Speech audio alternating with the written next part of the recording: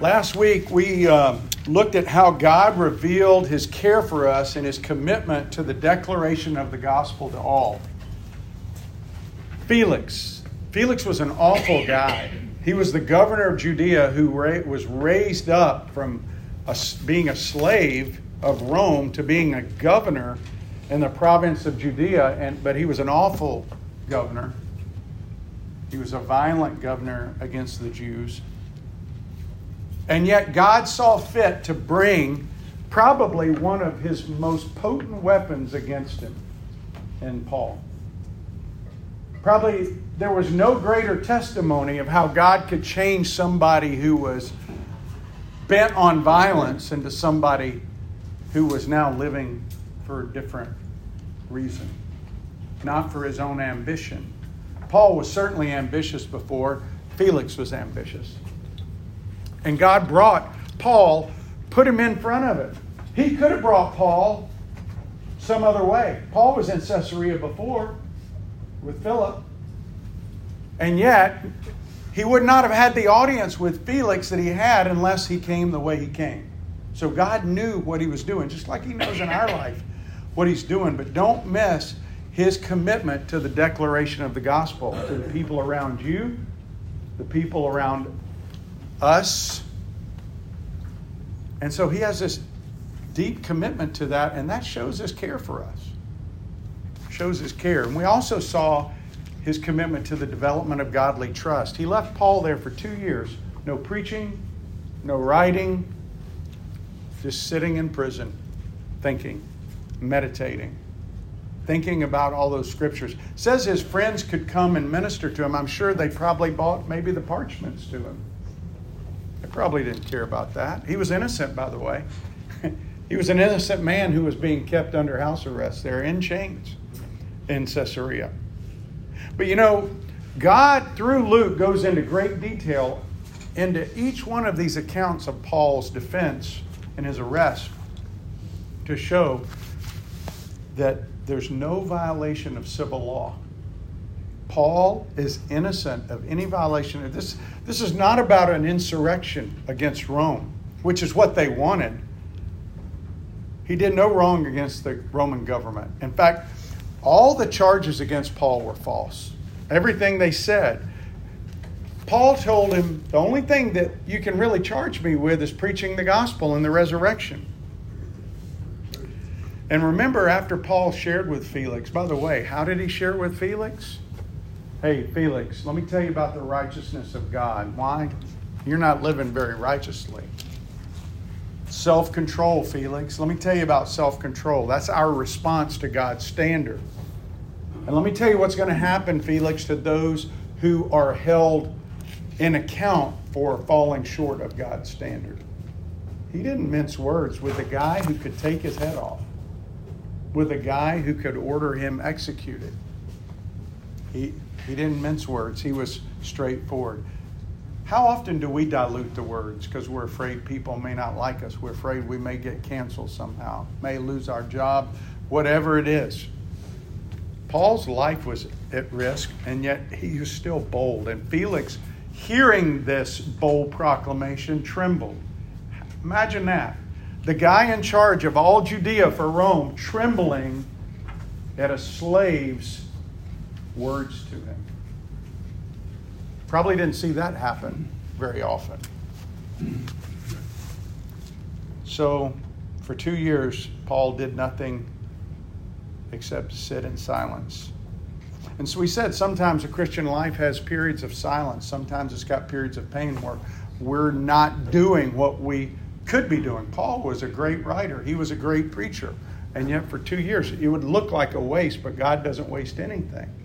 We talked about the only 2 places in Scripture where you see an innocent man left in prison is Joseph and Paul. I think they're connected. They both needed some time to cool off and really think about who they were serving and how the God of all creation wanted them to serve them and point to them. So this week, we go into chapter 25. We look at verses 1 through 27. And what we're going to see this week is a contrast in worldviews. Festus and Agrippa on this side, the Apostle Paul on this side. And their difference highlights the differences between selfishness and selflessness. As Festus's desire for personal gain and power clashes with Paul's selfless devotion to the gospel of Jesus Christ. Two types of men. Paul representing Jesus, Festus and Agrippa representing the world. Paul living for God, these other men living for themselves. So really, there's just two principles that God reveals. One, he reveals in this text a life wasted on selfish pursuits. A life wasted on selfish pursuits. That's who we see in Festus and Herod. Two guys that if you were there in that culture, you'd go, wow, they're pretty big. Right? And you look at Paul, a guy in chains, you go, he's nobody. Who are we talking about today? How many weeks we've been talking about Paul? How many weeks are we going to talk about Festus and Agrippa? Who really was the one who had the impact?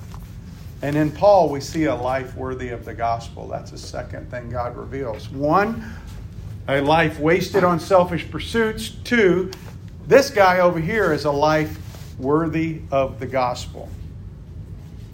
And so let's go through the text and we'll kind of bring those out. But before we do, I want to remind you what Paul says in Philippians chapter 2. He says, listen, complete my joy by being of the same mind, having the same love, being in full accord and of one mind. Do nothing from selfish ambition or conceit, but in humility count others more significant than yourselves. That was Paul's words. And then he goes on to talk about Jesus as the example of leaving heaven to come to earth. That's our master. That's our example to follow. And in Paul, we see that. We do. We see him live a life worthy of that calling. And we certainly see a life wasted on selfish pursuit with Festus and Agrippa, and we're going to look at that. So starting in verse 1. Now 3 days after Festus had arrived in the province, he went up to Jerusalem from Caesarea. And the chief priest and the principal men of the Jews laid out their case against Paul, and they urged him, asking as a favor against Paul that he summon him to Jerusalem because they were planning an ambush to kill him on the way. So get this. This is the Sanhedrin now planning the ambush. It's not just a group of men who have taken a vow. These are the spiritual leaders, the Supreme Court, planning an ambush on Paul because they want to kill him. What's happened for 2 years? What has Paul been doing? In jail. He's been doing nothing. I mean, he's been out of the picture. Do you realize since Paul went into the prison there and was left there, there have been 2 high priests, 2 changes of command. And yet there's still so much seething hatred for Jesus that they have not let his memory fade, and they want him dead. They're not comfortable that he's languishing in a prison in Caesarea. Why? Because he's effective. Yeah, and because Satan is the one who is the power behind it. See, we forget that. We look at people and we think, oh, this guy's doing this or this person's doing this. We don't attribute to Satan the power of influencing people that he has. Who did Jesus say was the father of the Jewish people who rejected him? Satan. You don't know me, you don't know my Father. They were servants of Satan. And they want, listen, Acts 21, 22, 23, and now 25, all you see is they want Paul dead. Why? Because of what? He's not an insurrectionist. Did Paul cause any riots anywhere? He didn't really cause the riots. It was other people stirring it up. Every case where Paul was brought up on charges, he was exonerated. They wanted to kill Paul. And so this puts... And why, by the way, did Festus go to Jerusalem right away within 3 days of taking command in Caesarea? He was put there by Caesar because Felix blew it really bad with a rebellion. And it was brutal. The Jews got really upset. And it was so bad that Caesar said, "You're done." Pulled him off the scene. Sent Festus down there. So what is the first thing he does? He goes to where all the leaders are in Jerusalem to try to mend fences down there, trying to make things better. And when he gets there, they bring up a guy. I promise you, Felix did not say, "Hey, there's this guy named Paul in prison." He didn't care about Paul. He goes there and they bring Paul up and he's trying to figure it out. And so he goes, "Listen, why don't you come back to Caesarea with me and bring charges against him?" Hadn't they done that already? Yep. How'd that work out for them? They didn't really want to do that. And so it says, Festus replied, verse 4, that Paul was being kept at Caesarea and that he himself intended to go there shortly. That's 25 verse 4. Verse 5. So said he, "Let the men of authority among you go down with me, and if there's anything wrong with the man or about the man, let them bring charges against him." Now, after he stayed among them not more than 8 or 10 days, he went down to Caesarea. And the next day, he took his seat on the tribunal and ordered Paul to be brought. So he was there 8 to 10 days. Why?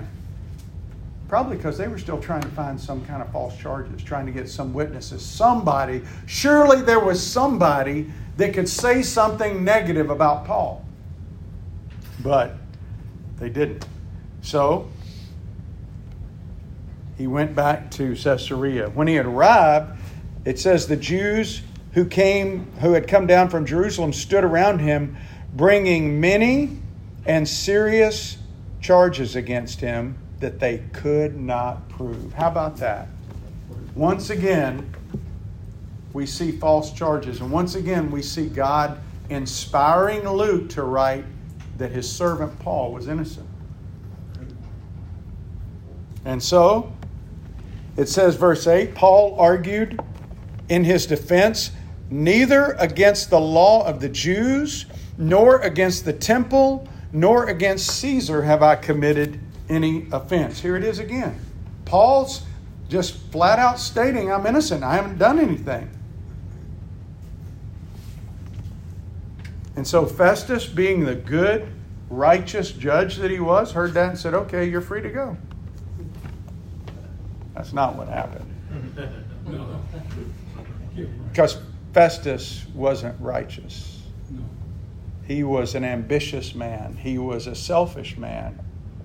And so, wishing to do the Jews a favor, why does he want to do the Jews a favor? Well, what happened to his predecessor when they got mad and they had problems? He got relieved.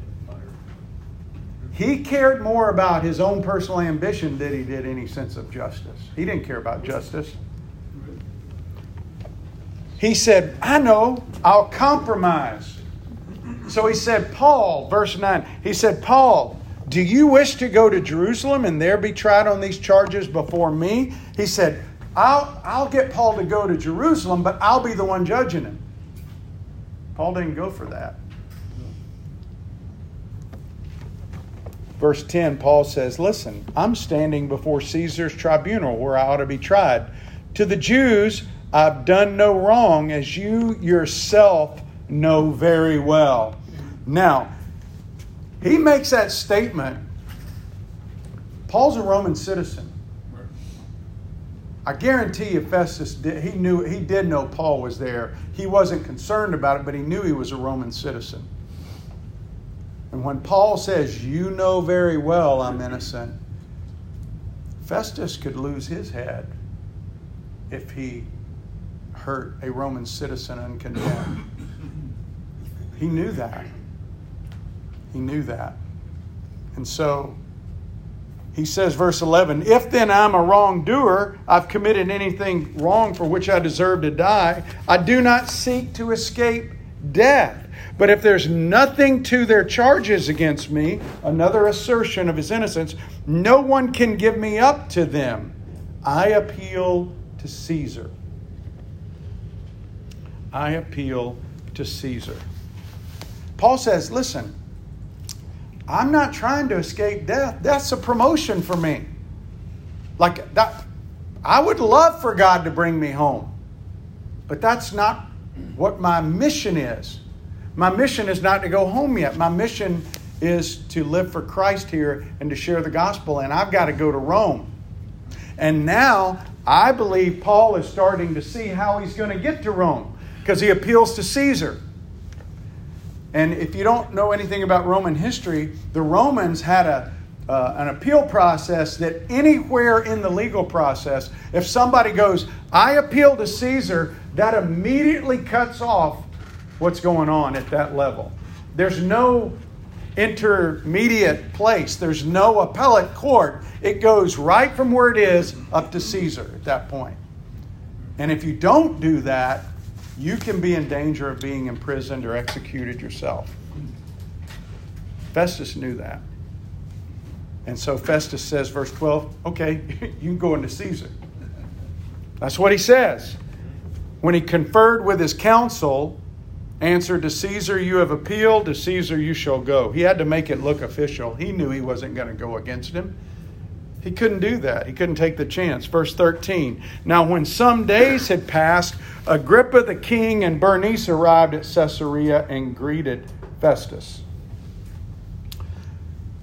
Agrippa the king. This is Agrippa the second, the son of Agrippa the first. You don't have to be a rocket scientist to figure that out, right? He's not a great guy. And it says, and Bernice. Did you notice that? Who's Bernice? Anybody? It's his sister. Yeah. 3 times in this chapter and the next it says Herod, or Agrippa and Bernice. Agrippa and Bernice. Why is it saying that? Why does it keep saying that? Because that defines Herod. Bernice is his sister that he has an incestuous relationship with.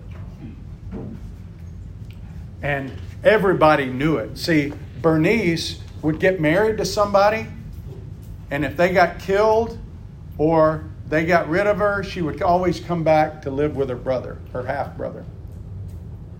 And they would have sex. So wherever Herod Agrippa was, Agrippa too, there she was. And so Luke writes, and Bernice twice in this chapter and once in the next chapter. And that just kind of defines Herod as a very immoral guy who sleeps with his half-sister. And so Herod is a guy who wasted his life on selfish pursuits, just like Festus. Both guys are very ambitious. Both guys live for themselves. Both guys live for today. By the way, Herod Agrippa was a descendant of Esau. Do you know that? He was an Edomite. He's the last Edomite you're going to see on the scene here. The last Herod you're going to see on the scene here. But what were the Edomites known for? What was Esau known for? Was he known for being a selfless guy who only lived for other people? Or was he known for, hey man, I don't care about my birthright. I got to eat now. Give me that stew. Right? The Edomites were pagans and they lived for themselves. That's what they were known for. Herod fit right into that mold. Now, Jesus told a story over in Luke chapter 12 about how sometimes people will misperceive Jesus' role in our life. They think that Jesus is supposed to just give us stuff. There's people that preach that. Over in Luke 12, somebody said, "Teacher, tell my brother to divide the inheritance with me right now." And he said, "Man, who made me a judge over you?" He said, "Take care, be on your guard against covetousness, for one's life does not consist in the abundance of possessions." And then he told him a parable. He said, there was this rich guy. He had a lot of crops. And he thought, what am I going to do with all these crops? Man, I've got so much. And in that culture, crops were money. In that culture, crops was power. And he goes, I know what I'll do. I'll tear down all my barns. I'm going to build bigger ones.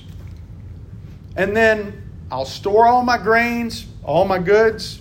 And I'll say to my soul, you have enough laid up for years. Eat, drink, relax, and be merry. But God said, fool, this very night your soul's required of you. And the things you've prepared, who will they be? Whose will they be? So is the one who lays up treasures for himself and is not rich toward God. You see, we're just stewards of the stuff we have. That's the problem with selfish ambition, selfish pursuits. If you only pursue for yourself and you're not rich to God. Listen, there's nothing wrong with having things. But if you think those things are just, your life is to build up your personal benefit, you've missed what Jesus is all about. And Paul didn't miss that. Paul got it. And that's why he was a man who lived a life worthy of the gospel. Well, when Herod Agrippa shows up, Festus tells him, hey, I got this guy here, and I don't know what to do with him. The Jews want him dead. I tried to get him to go back there, but he appealed to Caesar. I don't know what to do. Maybe you can help me with him because I have no charges against him. He goes, verse 14. He goes, and as they stayed there, Festus laid Paul's case before the king, saying, there's a man left by Felix. When I was at Jerusalem, the chief priests and the elders of the Jews laid out their case against him, asking for a sentence of condemnation against him. And I answered him that it was not the custom of the Romans to give up anyone before the accused met the accusers face to face and had an opportunity to make his defense concerning the charges laid against him.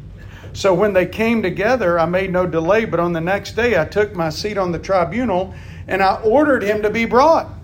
And when the accusers stood up, they brought no charge as evil as I thought of. I mean, they brought nothing that warranted death or really imprisonment, is what he's saying. Again, this is another assertion of Paul's innocence.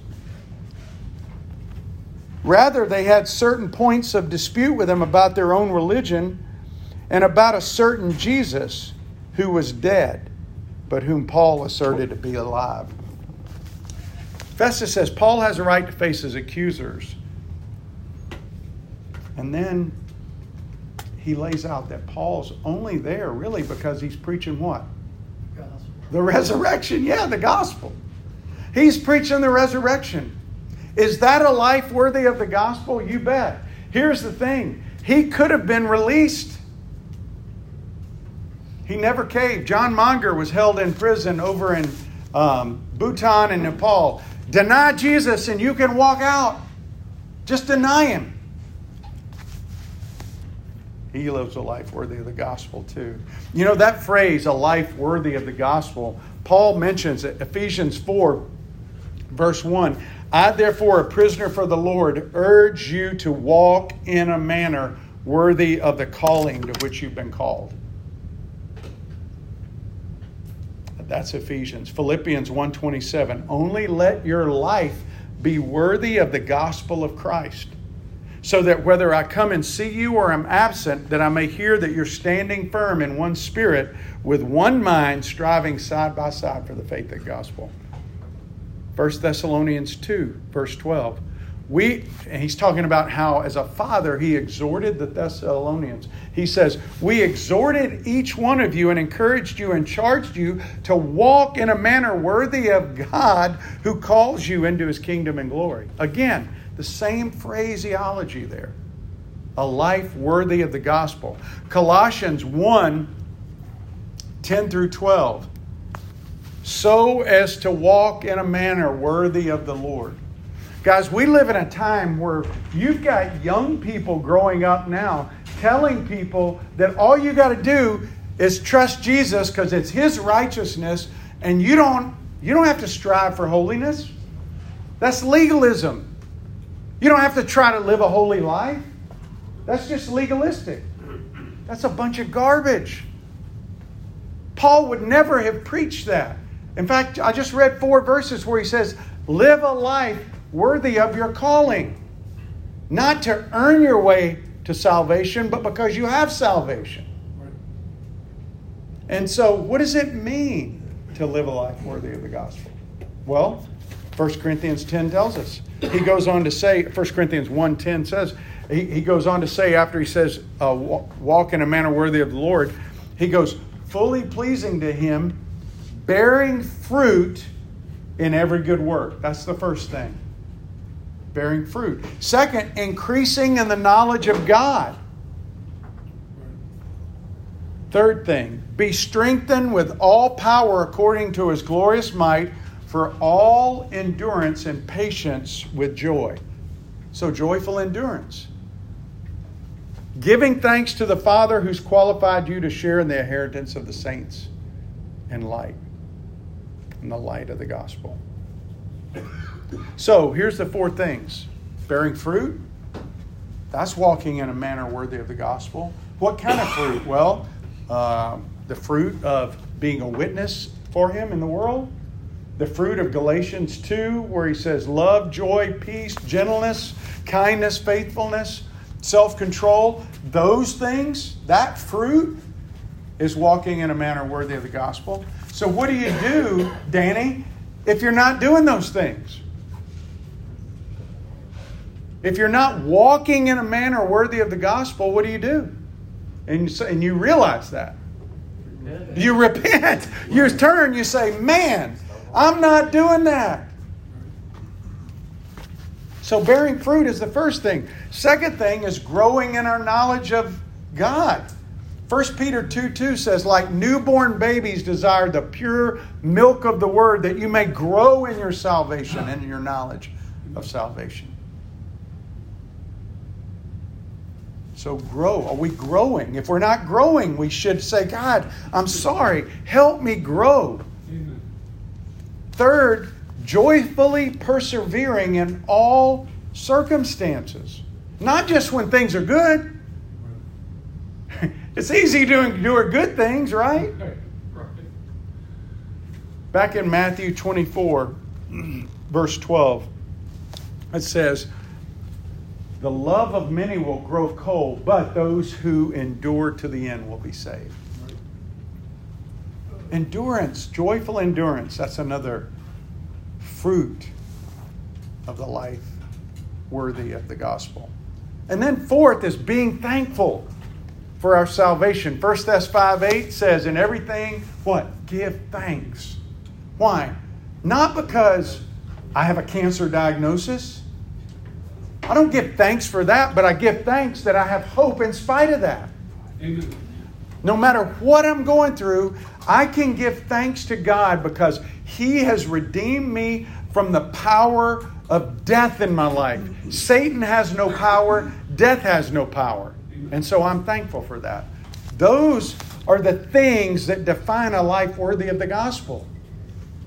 And we see that in Paul. And as I read, he said to Festus, hey, Festus says, I listened to their case. There's no legal charges. There's only the resurrection. Paul just says Jesus is alive. I'm not going to go into it, but in 1 Corinthians 15, if you go down 1 through 20, he says this is the first importance, that Jesus died, was resurrected, appeared to all these people. He goes on to say, if this isn't true, then our faith is worthless, right? Our faith is worthless if that's not true. So Paul preached the resurrection. And notice verse 20. Festus says, being at a loss as to how to investigate these questions, I asked whether he wanted to go to Jerusalem and be tried there. Why was he at a loss? He didn't know the way.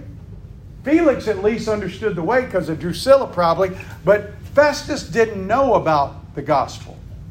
So he's at a complete loss. He doesn't understand Judaism. He doesn't understand the resurrection. They don't believe in that. And so he doesn't know what to do. So he says, verse 20, I tried to get him to go to Jerusalem. He says, but 21. But when he appealed to be kept in custody for the decision of the emperor, I ordered him to be held until I could send him to Caesar. Then Agrippa said, I'd like to hear the man myself tomorrow. He said, you will hear him. So he appealed to Caesar. Herod says, I want to hear him. He says, okay, tomorrow you're hearing. And then verse 23. So the next day Agrippa and Bernice came with great pomp, and they entered the audience hall.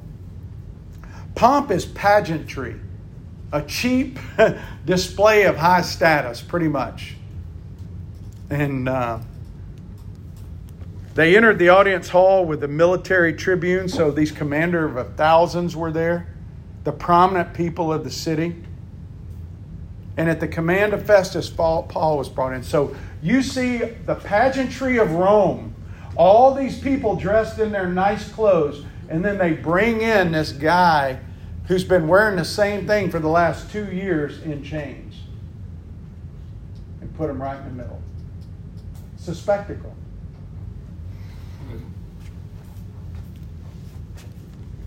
And it said, verse 24, and Festus said, King Agrippa and all who are present with you, see this man whom the whole Jewish people petitioned me, both in Jerusalem and here, shouting that he ought not to live any longer. But I found that he had done nothing deserving death. This is, again, another assertion of his innocence. Guys, 6 times in this text that were just read today, he's asserted innocent. Do you know somebody else that 6 times was proclaimed innocent? And yet, Pilate ordered him killed too. And he's not ordering him killed, but he's keeping him in prison. And as he himself appealed to the emperor, I decided to go ahead and send him. You see, Festus didn't have a problem with him saying he's innocent now. Why? Because he's appealed to Caesar. So it's not on him. And so he says to him, verse 26, but I don't have anything definite to write to my Lord about him. Guys, how many people have tried to write something about Paul? Claudius Lysias doesn't know what to write about him. Nobody knows what charges to write on this guy. He's innocent. And they couldn't find anything to bring. No false charges, no accurate charges, nothing with evidence. And he says, therefore I brought him before you all, and especially before you, King Agrippa, so after we've examined him, I may have something to write. And notice he says again, verse 27, for it seems unreasonable for me to send a prisoner and not indicate the charges against him. I have nothing to write about him. Listen. 6 or 7 times in this passage, Paul's innocence is either referenced by himself or Festus. The only thing he's guilty of is preaching, guys, the resurrection. And this week we celebrate Easter, right? Philip Schaff, who was a historian, wrote The History of the Christian Church.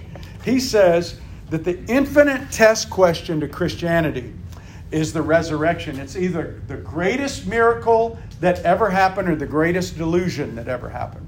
That's the hinge point of our faith. Frank Morrison was a British attorney who set out to disprove the resurrection based on evidence. So he went through and did all this research and examined all the evidence for the resurrection. And he was a skeptical lawyer about everything, but specifically about this. And guess what? At the end of his journey, he ends up writing a book, taking all the data he got in, writing a book called Who Moved the Stone, saying that the resurrection was true. Evidence was overwhelming that the evidence that happened. Josh McDowell is a guy who did the same thing. He wrote More Than a Carpenter. Lou Wallace did the same thing, except he wrote a book called Ben-Hur, in it where he tells, he defends the resurrection in that book. Here's 3 things that Christians and non-Christians can agree on. First, there was a guy named Jesus at some point in history that was crucified. Second, there was an empty tomb. There was an empty tomb. Third, there was an Easter proclamation. He is risen. When Jesus was crucified, guys, he was taken off the cross. They pierced his sword with a side, or his side with a sword. Then they put him in this tomb. They put a 2-ton boulder, rock, rolled in front of it. Then the Romans put a seal on it and a guard there. And that seal meant that if you broke that seal, then you had to answer to Rome. Probably at the tune of crucifixion. And yet the tomb was empty. The tomb was empty. Paul Althaus, who was a professor over in Germany, says the resurrection could not have been maintained in Jerusalem for a single day or a single hour if the emptiness of the tomb had not been established as a fact. Chuck Colson, I love this quote, I use it probably once a year, said, "I know the resurrection is a fact, and Watergate proved it to me." How? Because 12 men testified that they had seen Jesus raised from the dead. Then they proclaimed that truth for 40 years. Never once, not one time did any of them deny it after they saw him. Not once. Every one of them was beaten, tortured, stoned, put in prison, and they would not have endured that if they knew it wasn't true. He said Watergate took 12 of the most powerful men in the world, and we couldn't keep alive for 3 weeks. 3 weeks. We couldn't keep it. So you're telling me that 12 apostles kept alive for 40 years? That's impossible. It's impossible, he says. You see, they didn't expect Jesus to rise from the dead. Jesus told them over and over, 3 days I'm going to rise again. The Son of Man has to be given up. I'm going to die. 3 days later, I'm going to rise again. He would tell them over and over. They didn't believe it. Yet, when he was crucified, they scattered. But after the resurrection, what? They became bold and courageous. What caused the change? It's because they saw Jesus. They saw him. Amen. Why? What gain did it bring to the disciples to promulgate that story? What gain did it bring to Paul to lay out before Felix and Festus and Agrippa the story of Jesus and the resurrection? Did it bring him great monetary gain? Did it bring him great worldly accolades? No.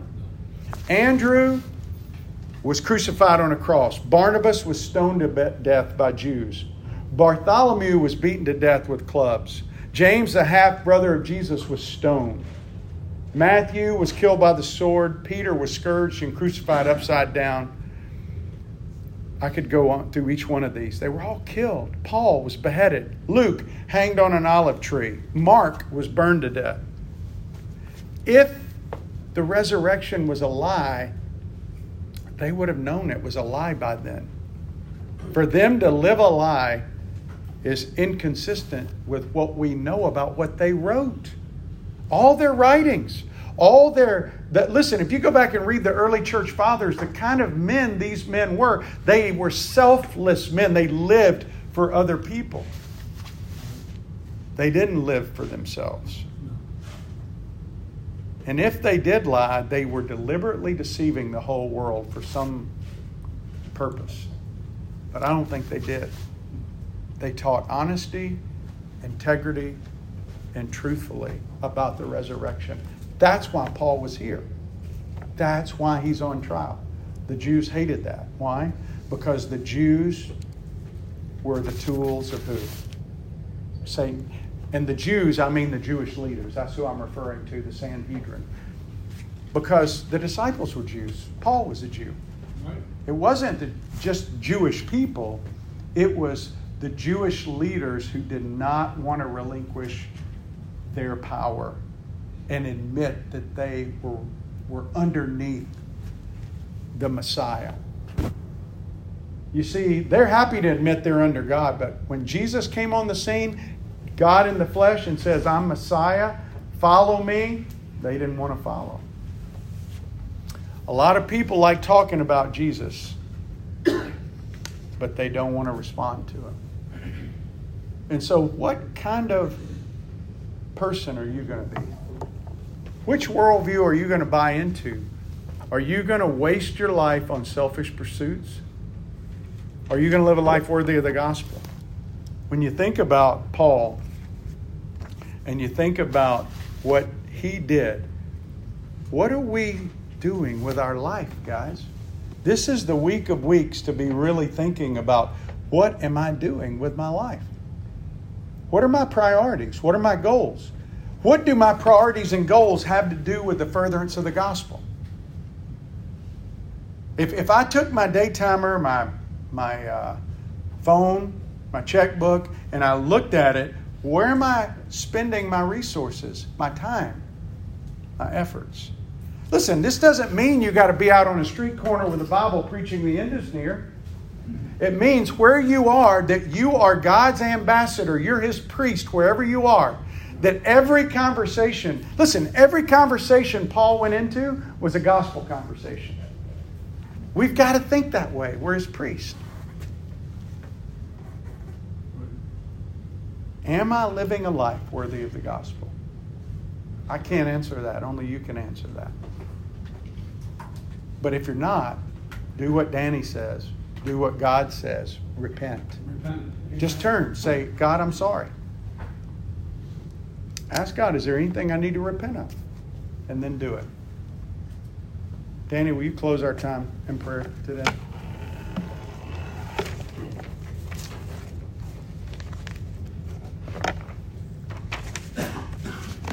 Lord, I praise you and thank you for your word. Pray, Lord, that our ears will be open, our hearts will receive, that we will gospel, especially this week. We have an opportunity to share with many, many pagans that will celebrate Easter, but not know what they're going to talk about or celebrate. Pray, Lord, each one of us will get an opportunity for a conversation and to boldly declare our love for you. In Jesus' name, amen. Amen. Amen.